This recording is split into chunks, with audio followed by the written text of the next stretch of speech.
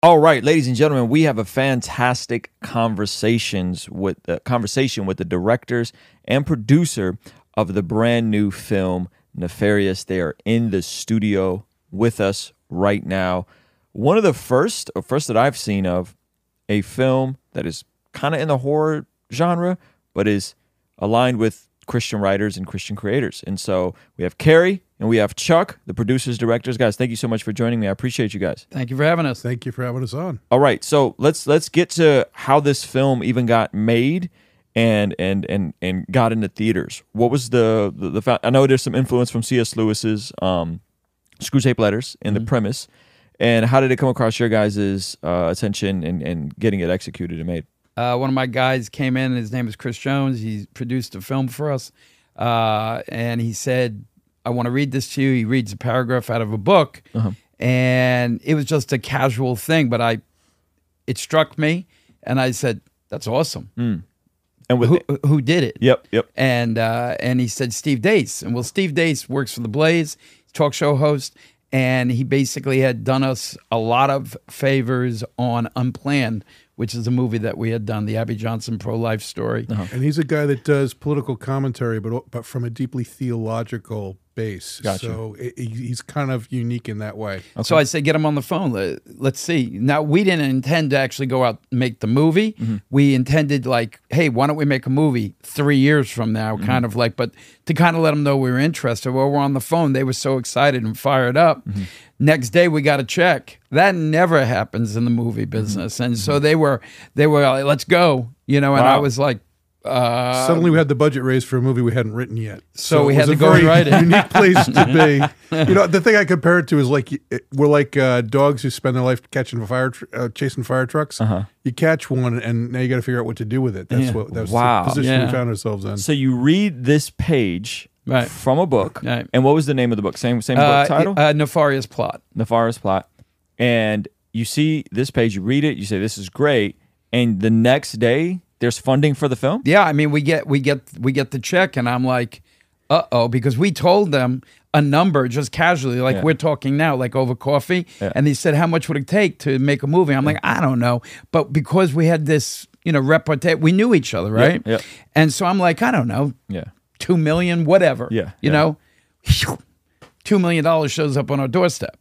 And I was like, okay. So now we actually have to go out and write it, direct it, produce it. Which sounds like a lot of money, and unless you have to go make a movie with it. Yeah. Right, it's not a lot of money. Yeah. Well, for context, and I don't know if this is verified, and hopefully Greg doesn't feel any way when saying this, but from context, I believe the budget for Jesus Revolution was $20 million. Right. Yeah, it's at least 15. It's probably closer to 20. Yeah. And it was probably 20 because of all the music they had to get cleared for it. Yep. It's a lot of that old 60s and 50s music. So $2 million it sounds like a lot, but it's not a lot when you actually got to go and execute it. So the fact, I think, that you guys were able to do this much with that budget, I think says a lot to God being in getting this thing done. Yeah, this doesn't happen if it wasn't for the man above. I mean, two things that were very, very clear in the production of this movie: the adversary hated it, and the Lord guided us through the process. Yeah. Well, I want to come back to all the spooky stuff that happened because you guys were just sharing a little bit about and the stuff that's been happening. So,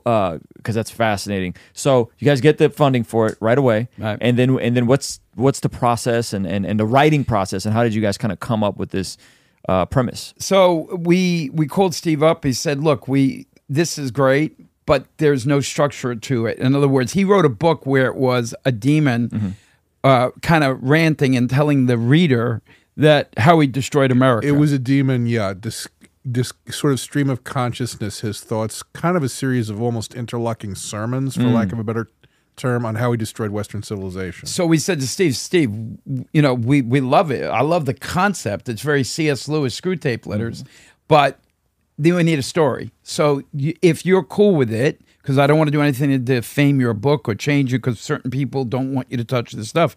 He's like, dude, I'm all in. Yeah. And so I said, okay, let's so we came up with the story. We put it together. Steve flew down. We ran it by him, and he was totally excited. And, we were passionate about it. And the thing we promised him was we will not we will honor the book. By the time we're done, we'll work it so it weaves into the book and stuff. So, but the whole story, the 3 murders and everything else in the story, that's what we do. When you make a movie, you got to come up with a story. So how close did you guys stick to the book? It's not. It's not. It's just kind of, a book was just kind of like a general premise of it. The name Nefarious we loved. I thought it was very cool. The character, who's basically a lieutenant of hell, for lack of a better term. We're like, okay, that's kind of interesting, because much like C.S. Lewis did with Screw Tape Letters, he had Screw Tape, and you don't want to write the adversary. You don't want to climb into that mindset. But basically what we did is that we constructed a story, and it would wheel into the book. So a lot of people are saying it's a prequel, and you could do that, or a sequel or whatever. But basically we honored them by using the Nefarious, and the idea of basically a demon ranting, ha ha ha. Yep. This is what I do. This is what I've done, and you're through. Yep. And so then the story gets written. Now, how long until you guys are shooting, and how long does shooting and all that kind of stuff take? Well, we tried to avoid it because, we're so busy. We went through all these crazy machinations and stuff. And so one of the things that it took a year for us to actually finish it. We'd start it, stop it, start. We had a lot on our plate we had to take care of. We were doing other projects. Yep. It took a year by the time we were done, and it was brutal. Okay. It was brutal. It was very tough to write. And this is, what year did this get shot? This year? Or last year, I'm assuming. The year before, actually, because literally we were hit with so many demonic manifestations. It took us an extra year and a half, 2 years just to finish the movie. Just to Finish the movie, yeah. Okay, what about to film it? A long time. Really? I mean, we were 6 days away from shooting, and then suddenly the whole crew was taken out with COVID. So that cost me 5 months and like $600,000. Got it. So this is 2020 or 2021? When was that? 2021. 2021. Okay. And then we came back, and everything just, constant problems.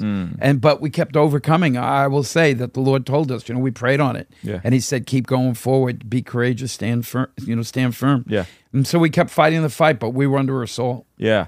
And did any of that create any type of, in terms of executing the film aspect, did any of it then start to feel disjointed or anything, or you guys just kind of kept popping back up and it just felt good? No, when you actually, if you've got it on the page, it's a blueprint. It's an instruction manual. Yeah. And so if you hire the right people, especially in the actors, and we had some amazing actors. The guy who played Nefarious, his name's Sean Patrick Flannery. Amazing.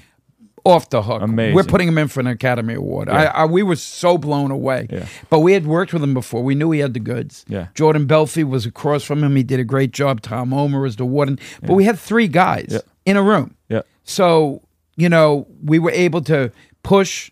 And the amazing thing is, like on the first day, Sean and Jordan literally, we're 5 seconds away from rolling. First day. And Jordan looks at us and said, I just had a baby boy. And that's a problem, because as a human being, what am I going to keep him on set, or I'm going to send him to his wife, right? Yep. But if he goes to his wife, I'm wiped out. The movie is wiped out. But we would have done it. But he turns around, and everybody's hugging and congratulating him. And I had a long conversation with him.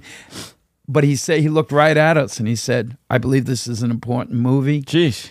Me and my wife have talked about it. I'm here. Oh my gosh. Let's roll. First baby. First son. Yeah. And I would have left. I would have been gone. I would not have blamed you one bit. I need 36 hours. Yeah, Figure it out. You want to see your kid. Yeah. But he was amazing. And Sean, they were rock stars. Yeah. Where'd you guys shoot the film? Oklahoma and Texas. Okay. Dallas. And so it takes between on and off, it takes about over a year and a half, it sounds like. With all the problems we had, a year and a half, the actual shooting, by the way, is going to sound crazy. It was only 13 days. Oh, wow. Okay. But we were under siege. Wow. And then how long did it take to edit it and all that good stuff? Too long. We were in there for what, 8 months, 9 months? Something like that. Yeah, we had a first editor who took a pass at it and wasn't able to do a very good job as far as we were concerned. And then the Lord knew we needed somebody else, and out of nowhere, an editor, amazing story, just called Steve Dace and said, "Look, I know you have your editor, obviously." And Steve's like, "No, actually, we're looking for someone else." He's like, okay, I want to take a look at this. I want to get involved because I believe in what you're trying to do. Yeah. He's a young guy. His name's Brian Smith. I mean, he was so cool working at Netflix on horror stuff. Said, I want to do this. Wow. And he was a believer and everything else, but he was kind of oppressed there. And then he comes to us, but he's working on another project and we're dying.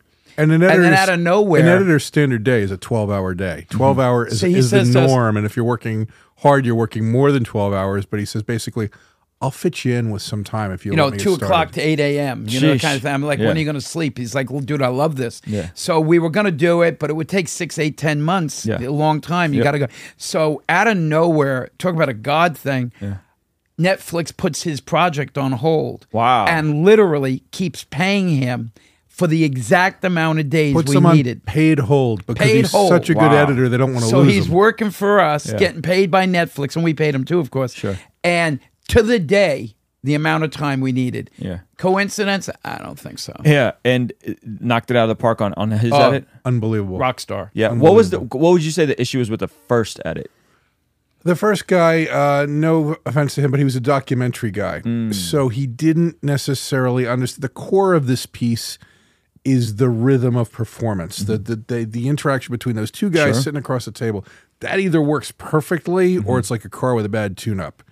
Well, the first go-around was a car with a bad tune-up. Well, the problem is when you shoot a documentary, I got the camera on you, right? I let you roll. I got the camera on him. I let him roll. You're not moving. You're not doing a lot of stuff. You know, maybe put some graphics in or whatever. Then when you get in the editing room, you kind of tighten it a little bit, tighten it a little bit, and then you put it together. Yep.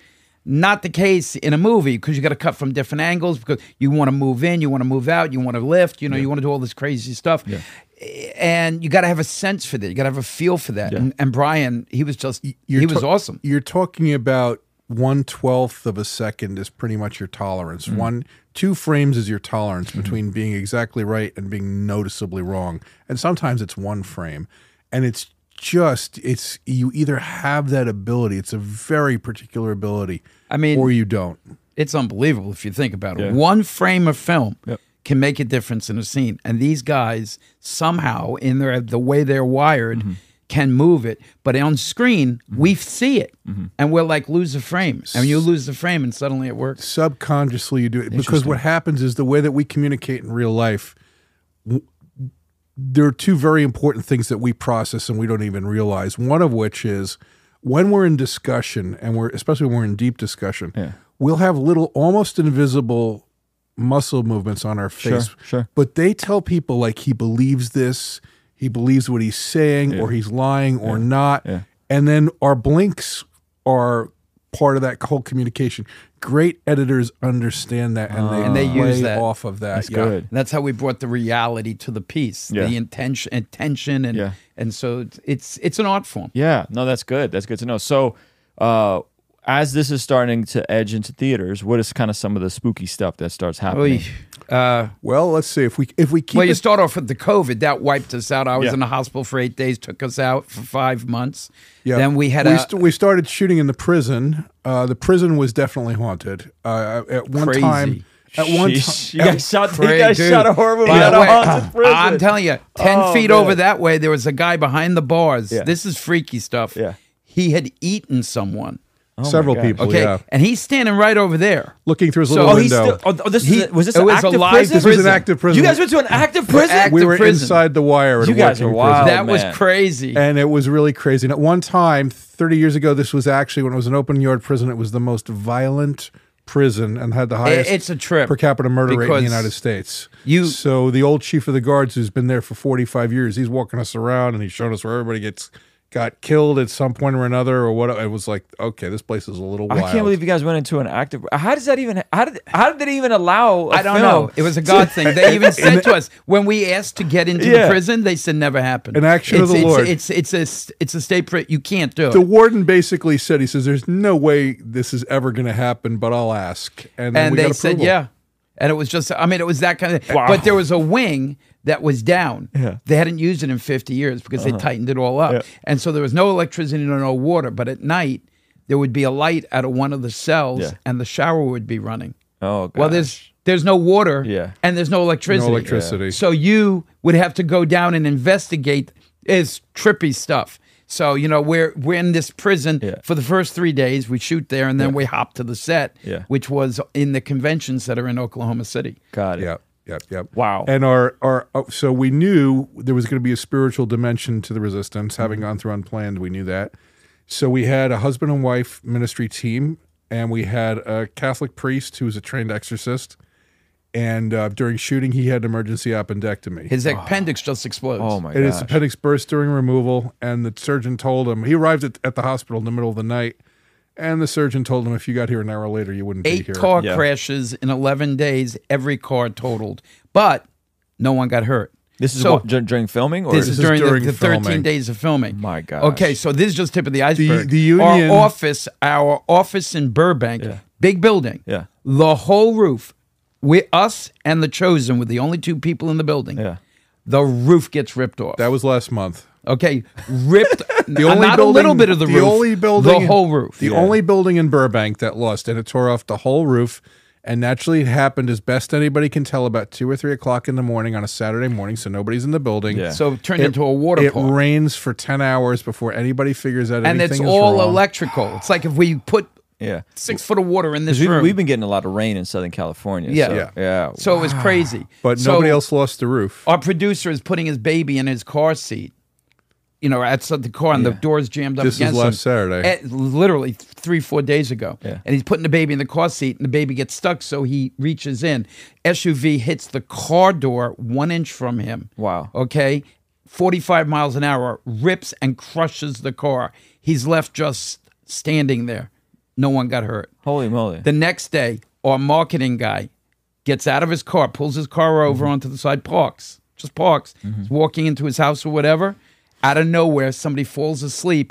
Bam, destroys his car. 5 seconds earlier, he would have been dead. What we saw through this whole thing is the devil would attack to try to slow everything down, but the Lord would protect. Yeah. It was these crazy things. Every email, every cell phone, every building we'd go in, the lights would go out, the electricity would shut. We're in Deluxe doing our final QC, which is quality control. Deluxe is like $100 million campus at least. We're about right? to do it on the screen. The whole building shuts down. Jeez. We go to Office Depot. Office Depot. All I need is yellow pads. We get to the door and the guy says, "I'm sorry, the building just went out and went black. We can't use the register." Wow. Can't process sales. Now that seems really weird and stupid, except it was pads we needed for our premiere. But So- listen to this. In the room doing the press junket, you do a press junket before the movie on the premiere, and we got all the So there's a suite that's decked out pretty much like this. A lot of cameras, a lot of technical people filming and stuff. they're doing stuff, and you only get the stuff and, one. people are coming in for their interviews. All of a sudden, the light starts flicking on and off, which screws up your shooting, right? Yeah. The sound mixer dies for no reason, so we try to fix that, right? Can't fix it again. Dies. The cameras get corrupted, the digital discs. So we know what's going on because we hear voices coming out of the couch. Sheesh. So we call up the exorcist. He walks in. I'm telling you, this is right out of a movie. Yeah. He walks in. He says, "I know what this is." And this guy is a stud. I mean, he goes to the window, 5 floors up. There's nothing outside, no balcony. He's got his back up against the window, has his book, starts in Latin, doing an exorcism. I'm like, I'm in a movie. He's performing the rite of exorcism for place. So if it's for a place, right? In the Catholic world, there's a rite for person, which everybody's familiar with, item, and place. So he goes into the rite of exorcism for place. And then behind his right ear, there's a woman demonically chanting, trying to interrupt him because he continues because he's used to this. Yeah. What was the line he got to where he said gets to that? the point of the rite where he says in Latin, "Bow down before the holy and terrible name of Jesus." And then all of a sudden, the voice stops, the lights stop flickering, and everything's working. And terrible in that sense is the old sense, in other words, capable of inspiring terror. I mean, we can go on. It just for months and months. You guys and could have months. made a movie about the making of this Oh, movie. my We're thinking goodness. It's just it's crazy. You know, the Wow. last one, this last Monday, of the producer who's parked car, 48 hours after the other producer gets his parked car totaled. I'm just like 24 hours before that, we this have is our enough. we have our guy who's doing all our distribution for us. He gets on an airplane to come to the premiere. He comes to the premiere, hangs out, has a good time. On the way home, for no reason whatsoever, his ear explodes. His eardrum perforates. So I think a question a lot of people are going to have is, as men of faith and all this stuff that you guys had to deal with, I'm sure you didn't know all this was going to happen. what is the heart and the vision behind making a horror movie, psychological thriller like this one? Well, I think that we're in a situation where, God's timing is perfect. When we did Unplanned, we had actually had the rights for 6 years beforehand, and we wanted to do it, and the Lord said to us in prayer, not yet. And then one day we're in our office, and we both heard now. And we knew what he was talking about. We went and made it within. And so when we put Unplanned in the theaters, within 2 years, Roe v. Wade had been flipped over, right? Perfect timing. Yep. So when he called us to do this, we tried to avoid it. You can kind of tell when the Lord wants you to do something because the stuff you're planning over here kind of goes this way. And you're like, no, I want to go that way. He closes down other options. And all the other options until you have one thing to do. And you're like, okay. I guess this is what I'm doing. Right, this is what I'm going to do. So we do it. We knew it was perfect timing because I have to say, if your listeners or anyone who's watching this, when you walk out of your house today, into the street, whatever, go to work, you're in your car, you got to admit that something is wrong. You can feel it. It's palpable. There's a darkness. There's something off in the world. And what that is, it's evil. Evil is aggressively attacking now. Look at things that are going on in the world. Look at the things that are going on in our country. Look at the things that are going on against the church, against believers, all this stuff. So we believe that we were called to bring this movie out at this time. So it's ministry for us. Yeah. And so what we wanted to show people, we didn't want to embellish. We didn't want to Hollywood does spectacle. People walking on the walls and, green pea soup flying and stuff. We didn't do that. We didn't want to do that. Couldn't do that. We only had $2 million. So what we did do is we showed the truth. We did our research, and what we do is we show the face of the devil. 2 men in a room, and we show how the devil manipulates and how he's evil. But more importantly, we wanted every single man, woman, and child in the world to know the devil is real. Evil is real. You can feel it. Don't brush it off because it's after you. It wants to destroy you. It wants your soul. It doesn't want you to go to heaven. So, it's one of these and we've been getting these crazy reactions. I mean, absolutely off the wall. And a lot of this boils down to this. We didn't set out actually to want to go do a horror movie. I think every filmmaker at their core really only makes movies about one thing if you look deep enough. With us, it's always about the fight between good and evil. And I think that what the Lord is looking to wake us up about right now at this moment in time is that we've become obsessed with what we perceive as a cultural battle. And it's not a cultural battle whatsoever. It's a spiritual battle. That's good. And it's the spiritual dynamic that we're being called to recognize. And that means that when we disagree too, we can't hate the person or who represents the other side. But we can look to fight the demonic forces that are manipulating that person. That's what we've got to focus our energies on. Right. We're trying to show people, we're not pointing at the person, we're pointing at the demonic that's influencing them and saying, look, you can step away from this. People don't realize there's so many things in people's lives where they're the occult, tarot cards, Ouija boards. You know what Ouija means? No. In French and German, yes. You're submitting to, you're asking for some. It's a willing demonic possession that you're saying a yes to if you play with a Ouija Have you ever board. said knock on wood? Yeah. I've said it, It's a habit, right? That people get knock on wood. That's the summoning of a demon. In ancient times, what the pagan druids would do, and they were demonic, is that they would summon demons, and the demons would be in the trees, and the people from the villages would come to the trees and knock on wood to get a favor. They're being infested. Okay, the demonic horror movies, yoga, Reiki, these things are not normal. A lot of people do them. Tarot cards, fortune tellers. It's horoscope. It's everywhere. Turn on your TV or your movie theater. Harry Potter uses real spells, witchcraft, dark spells. So is packaging Nefarious a lot, like in the kind of similar genre as some of this stuff, intentionally trying to disrupt that and get the attention of the people that would be in that demographic? Exactly. Yes. Exactly. That's what we felt called. So it's truly an evangelistic effort. Not in necessarily an overt, we're going to preach the gospel and see if people want to accept Jesus, but like, let's expose evil for what it is. Exactly. And get the wheels spinning. Right. We want them to think. And it's the movie Christians have been asking us for the last 10 years, ironically. We've been asked by so many people over so many years. They say, look, I like your stuff, but I can't get my family member who's left the faith. I can't get my non-believing cousin or friend to go see a movie called God's Not Dead or Do You Believe or something like that. So they say, okay, give us the movie that functions. It looks like just another Hollywood mainstream movie. But and we'll watch it together, and then afterwards they're going to have questions, and I'm going to be ready to have that discussion with them. This is that movie. Yeah. And the cool thing is it's entertainment too. Yeah. I mean, it's entertainment. People come in and they come out and they're riveted. Yeah. We're getting calls. People going back 5, 6, 7 days in a row and bringing 10 people each time. It's unbelievable. Yeah. So yeah, I saw what is the website that consolidates all the reviews?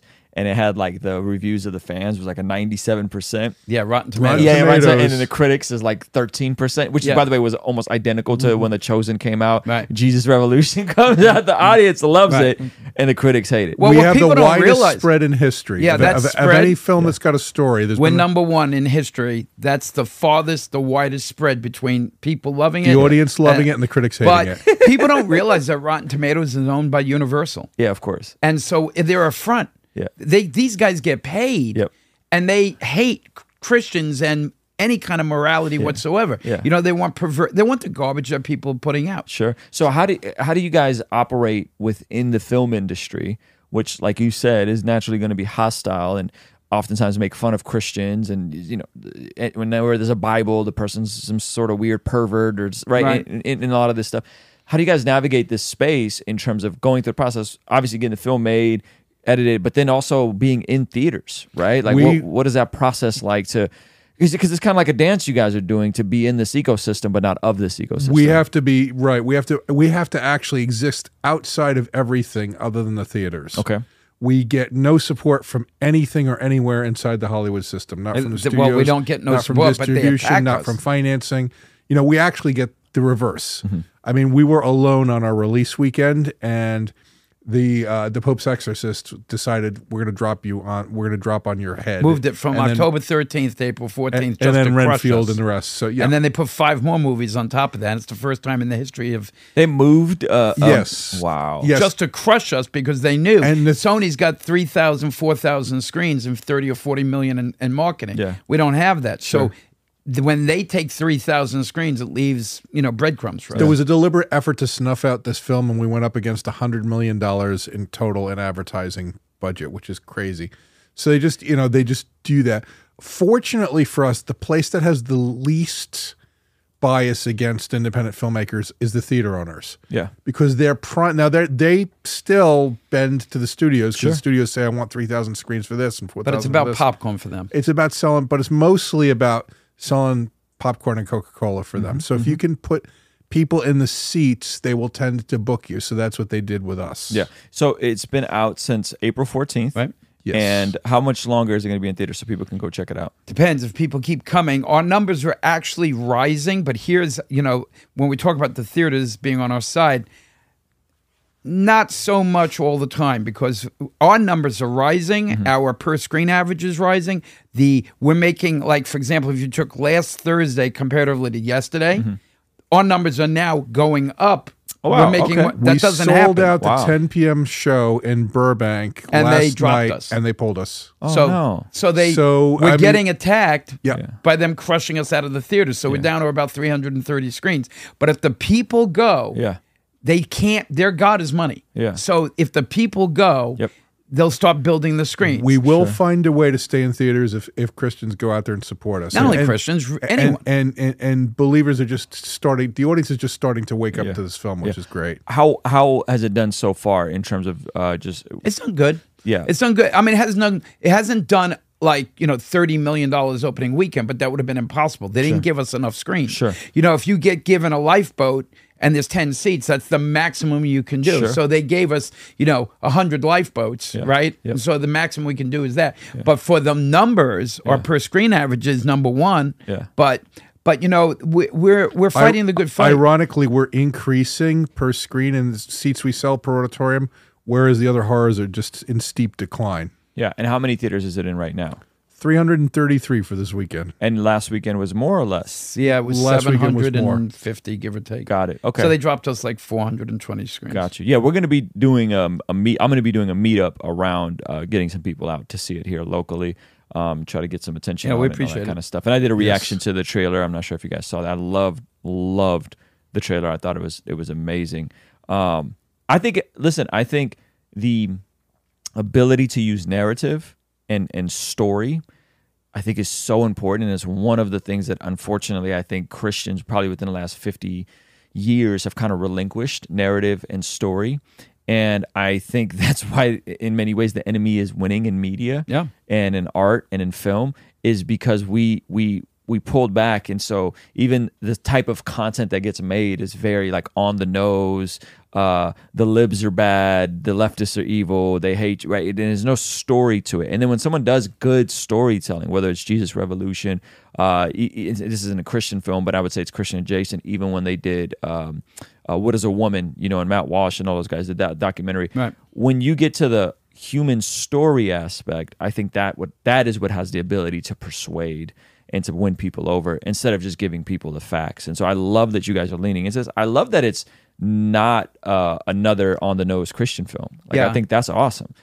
I think you can make movies. I think you make, look, what was the line that C.S. Lewis said about you don't need C.S. more... Lewis said we don't need more Christian books. We need more books written by Christians. So you it's can the make same a for movie. movies. We don't need more Christian movies. We need more movies made by Christians. Because then your morality, your faith values are in the movie. Yes. But you don't need to preach. Yes. Now look, I don't have a problem with people doing that.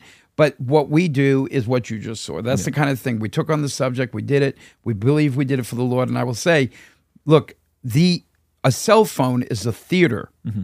And we've said from the beginning, if Peter, Paul, James, John were here today, they wouldn't go and knock on doors. It's inefficient. Mm-hmm. What would they do? Mm-hmm. They'd make a movie. They'd make a TV show because you're reaching tens of millions of people. Mm-hmm. I know, we could take this show right now and beam it across the world. Mm-hmm. Hundreds of millions of people would say it if they wanted to, obviously, right? Yeah. So that's the way to do it. That's why it's so powerful. So everything you were saying is spot on. We gave that up. Yeah. And they took it. Yeah. And the devil was smart enough to do it. Lenin, Stalin, Hitler all said the same thing. If I control the movie theaters, I control the world. Wow. And it's not a new idea. It's 2,500 years ago since Plato decided that in his idea of a perfect republic, he wouldn't allow drama. Interesting. Because he said it's too powerful. Wow. And he said the reason why is that it has people do things, undertake actions based on emotion rather than logical thought. Yeah. And so, and it's also how what the Bible teaches us, and Jesus doesn't start actively, in the Gospel of Matthew, doesn't start actively delivering parables until the Pharisees are demonstrably already trying to kill him. It's how you speak truth to power. That's good. In pretty much all the uses of parables in the Bible, whether it's Jesus or otherwise, it's you speak truth to power through story. Yeah, that's good. Guys, we're going to go to some of our questions from our online community. So if you guys got a question for Chuck and Carrie, do me a favor, just make sure you write question first, and I'm gonna ask them some of your guys' question, and we'll get to that here in just a moment. Yeah, I think we need more of it. I think the fact that you guys were able to do it for $2 million is great, and I think whether they're series, whether it's films, movie theaters, not movie theaters, all that kind of stuff. I think it's awesome, and I'm pumped for you guys. And I think people will show up and see it. And I think once it hits streaming or online phones, I think people will pay to see it there too, because it's still kind of weird with people who want to not go to the theaters yet. Like some folks just are like, I'm not really into theaters like that. I love going to the theaters. Yeah, it's great. Right? It's fun. The big screen experience is great. But some people still like to watch stuff at home. Someone asked, how can we get Joe Biden to see this? David, you're dumb, man. That's not my new favorite person. I'm not sure in this lifetime we can arrange that. I don't think that's going to happen. I don't think he'll remember it if he saw it. Yeah. Yeah, I don't think that's going to happen. All right, question. When do you think it will be on streaming platforms? That was another question. It'll be premium video on demand on June 2nd. Will be its debut. Also, if you're in Canada, we've been blocked out from Canada completely, so that's when it will also debut there on iTunes and some other platforms. And then there's a general home video release will be in mid-July. Got it. Okay. Can we get it playing in Puerto Rico? There's a few theaters that play movies that aren't necessarily mainstream. So apparently my buddy John is in Puerto Rico. We are, or at least we were playing in Puerto Rico. I don't know if we're still holding or not, but we were playing in about 10 theaters, I believe, in Puerto Rico. So we should be. If you check, you may find that you have showtimes available. Right. Do you guys have any advice for a young Christian that wants to get into filmmaking? Yes. Yeah, call us. Yes. So we're, you can call Ruslan or we can help you, but I would say you need to basically do two things. If you do these two things, the first thing is you do not want to get in the movie business unless you are called to do it, because it's the most brutal, nasty. You will end up losing your soul. It is a place where the devil lives. But if you are called for it, then yes, because then the Lord is with you. And the second thing is, don't go to film school. Don't waste your time. You need to get around a set. If you can get on a set, call us. We'll put you on a set. We'll make you get coffee for 30 days or whatever. Work for free on a real set, and it's a lot cheaper than paying tuition. And if at you're film lucky, school, you won't be learn a lot working for more. free either. Yeah. So like just reach out to us. Yeah. A bit if you got to kind of pay your dues in the process. Well, you got to see it. Once you're on set, you'll learn so much. You'll learn the equivalent of 4 years of college in one day, 1 week. Yeah. But you'll know after you're on set. Crazy. It's like the circus. Yeah. I mean, it's long hours, it's hard work, but there's a passion for it. That's good.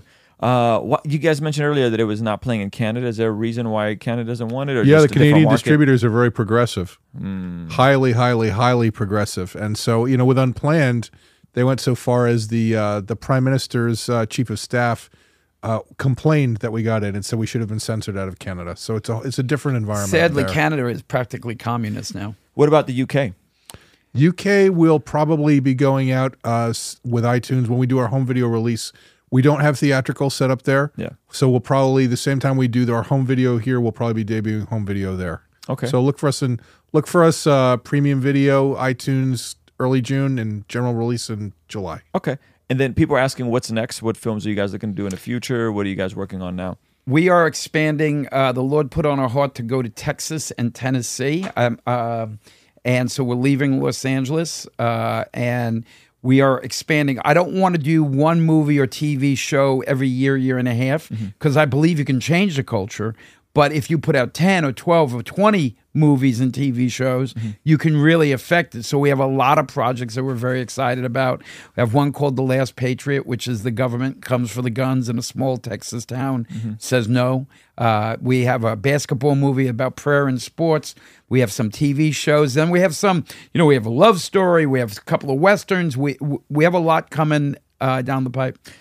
What do you guys think of in terms of how things have shifted in the last decade, really, since the explosion of Netflix? And it seems like we're shifting away from films to series. Yeah. Right? And so like when I remember reading Screw Tape Letters, I'm like, this could have been a full-on multi-season series. That's exactly what we're going to do with Nefarious. Okay. That's awesome. It's exactly what we were going to do. Yeah. And but I will say, yes, you're right. Unfortunately, the movie theater, which I agree with you, is the greatest place, because that all your defenses go down when you're sitting there. There's nothing like having popcorn and soda and you're on a date or whatever it is, and you're watching and the something communal experience of an audience watching it with you. And it's amazing.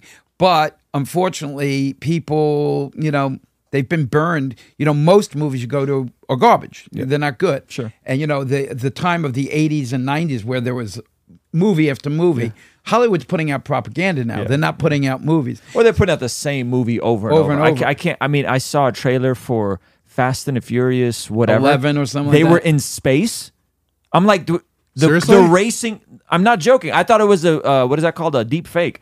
I'm sitting there watching the trailer, and they're literally shooting up in space now. I'm like, this is a racing movie about cars, and you're making just complete nonsense at this point. You know the plot of the movie. They're in cars and they go very fast. And they're in space now. Like, what are we doing? We're breaking into space. But streaming is powerful, and it's people can sit in their own house and they have a voracious demand. Yeah, well, I loved what The Chosen did, where they did the premiere, the first 2 episodes of season 3, and the last 2 episodes of season 3.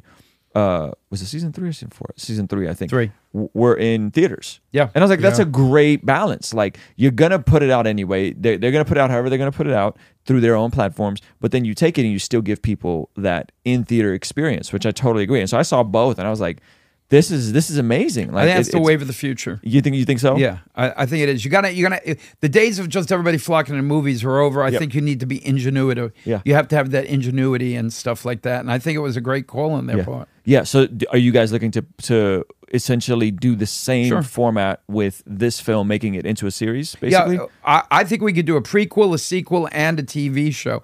You know, the prequel, the nice thing about Nefarious is I could put him anywhere in time. I could put him at the French Revolution, you know, that he caused, I see you what you're know, saying. and I could do a period piece, right? The sequel, we left the movie with a cliffhanger, so people want to know. Sure. But I think also a TV show would be cool because Nefarious is getting into people's lives, and we show that. Yeah. And James Martin, the guy, is trying to stop it, and you know, so we're excited about it. For lack of a better term, touched by a demon.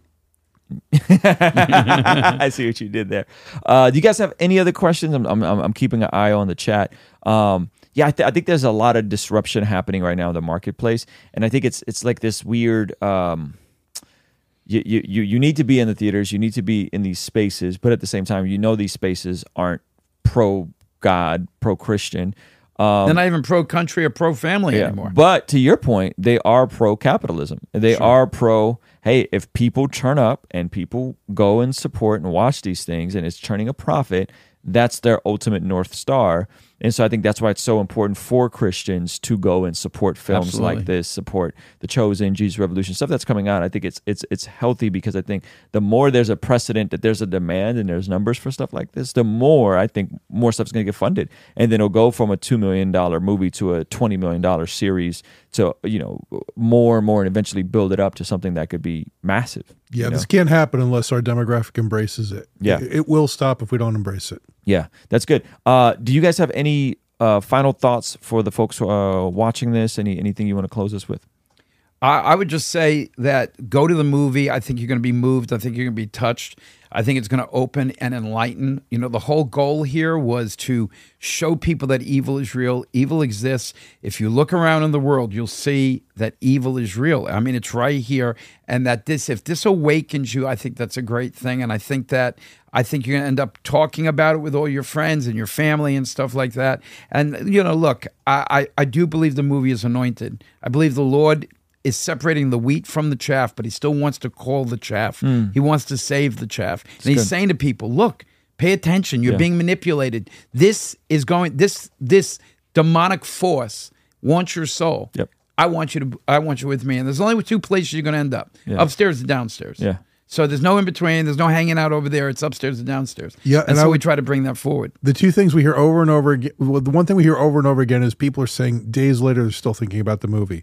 It doesn't let them go. And I'd say this is really, if you plan on going to the film, and I hope you do, bring your non-believing friend, bring your non-believing family member, and you'll be surprised at the way they come out of this thing. That's good. That's good. All right, guys. Thank you so much for being here. I really appreciate you. This was great. I can't wait to see it in theaters with some of you guys. And so if you guys want to go and see the movie in theaters with me, make sure you stay tuned, locked into our online community, and I'll let you guys know more information about that.